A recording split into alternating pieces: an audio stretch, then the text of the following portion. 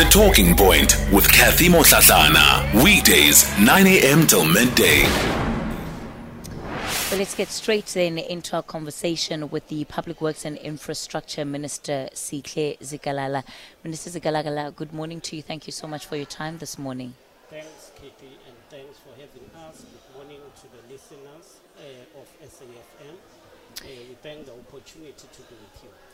Look, I think, you would have heard some of the voice notes that were issued by, that were sent by our listeners, and people just complaining about a level of dysfunction that they feel exists right now in certain spaces in government. And I know it probably can't be easy, being a minister, being part of cabinet, being an ANC member, to hear what it is that people have to say. But speak to me, I think, just more broadly around just the sense of dysfunction that people feel there is in government right now. Well, I've listened to the four messages that were presented and played. I think, firstly, there is a great cry for jobs in the country, which I believe it is a fair and it needs to be addressed. And that's why all departments have been instructed by President to prioritize job creation.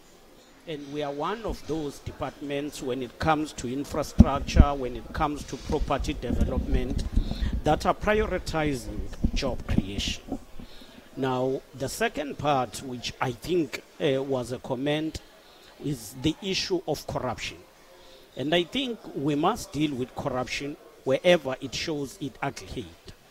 Unfortunately, not only a particular party, because South Africa is governed by a number of parties. Nationally, it's the ANC. In other provinces, you find that there are other parties, and in municipalities, it is other parties too. And therefore, we need to deal with corruption as corruption. Finally, I agree that the state must be effective. It must respond with speed. It therefore needs a capable civil servant who will work and understand the need to service the people and respond to them with speed. The issue of dysfunctionality, I think, actually could well be one of the reasons why you've convened a conference of this nature, because government itself is sitting with properties that are, as I've been saying, they've been hijacked. Some of them have been illegally occupied. Do we have a sense of how many buildings government actually owns, and do we know what the state of those properties are? Right now, we have more than 80,000 properties across the country, making the government to be a huge property owner in the country. However, the state of these properties varies. You've got buildings, you've got standalone houses, and I include all of that in that 80,000. We have convened this conference because we are in a journey. We are starting a very aggressive program of bring back campaign, where we take back the government-owned properties that are illegally occupied. Secondly, we want to optimize on these properties. We don't just want to bring back the property for the sake of keeping it. Take it back, let it out to the private sector for them to develop it and generate income as government. In other cases, we want to let it for the private sector to renovate, operate, and transfer back to government. And that is for office space. And that's why we are saying Gone are the days where departments will be looking for lease, to lease the space. But we want to use our own buildings now to ensure that we reduce this ballooning expenditure on the lease. The third is to ensure that even the land that is owned by government is utilized effectively, either for social development, for housing, or for any other purposes. Has there been any work done yet to try and understand how these buildings were allowed to enter the state that they're in? So you describe it as taking back the buildings. Why did government ever let them go in the first place? Because it is the owner of these buildings. Firstly, the reason is that you've got the client departments that would use buildings. And when they leave, they don't report back to public works. And some will leave, but leave other people who are illegal there. For instance, you will remember that before 1994, there was a unit within the police service called Stability. And this unit had barracks here in Durban on the Point side. Very prime land. They were there when that unit was integrated into SAPS. They later left the building without handing over the building to public works, and it got dilapidated. And that's why we are saying all of these buildings, we must take them back, renovate them, utilize them to generate income. But from what you have seen, Minister, and I know that you haven't spent a great deal of time in this portfolio, but in trying to understand the problem, I hear the aspect of people not bringing back the keys, but any landlord who is a good landlord goes to check and inspect his properties to make sure that what is happening on those properties is what has been agreed to in terms of any agreements that have been made. So, the idea that a landlord would leave a property that he's aware of unattended to and then complain about being illegally occupied, it doesn't make sense. It doesn't. And that's why we are saying public works must be strong. And that's what we're trying to build.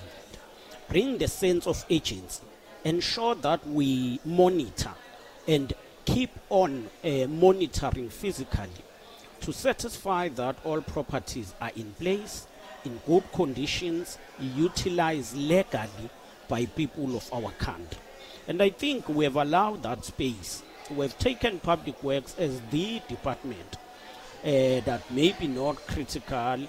The shift from public works internally begin to look for private space and look for implementing agencies, so outsourcing most of its function. And we are bringing that back. We are building the capacity of the development. Of course, you have said it for yourself. I've not been long in this position, maybe it's 6 months now, but you will see the impact.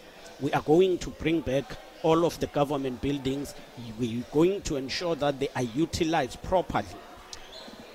As it stands, are there officials in the department whose sole task it is to, of these 80,000 buildings that you say the government have, to go to check the state of the buildings, to check who is in these buildings? Are there people doing that on a day-to-day basis? There are people who are doing that, who are assessing the state of each and every building. It might be that the number is too huge for officials to cover all of them. The 4 that I just visited this morning, all of them have been inspected. We are now working on the feasibilities for different use. Then we'll go out to the market.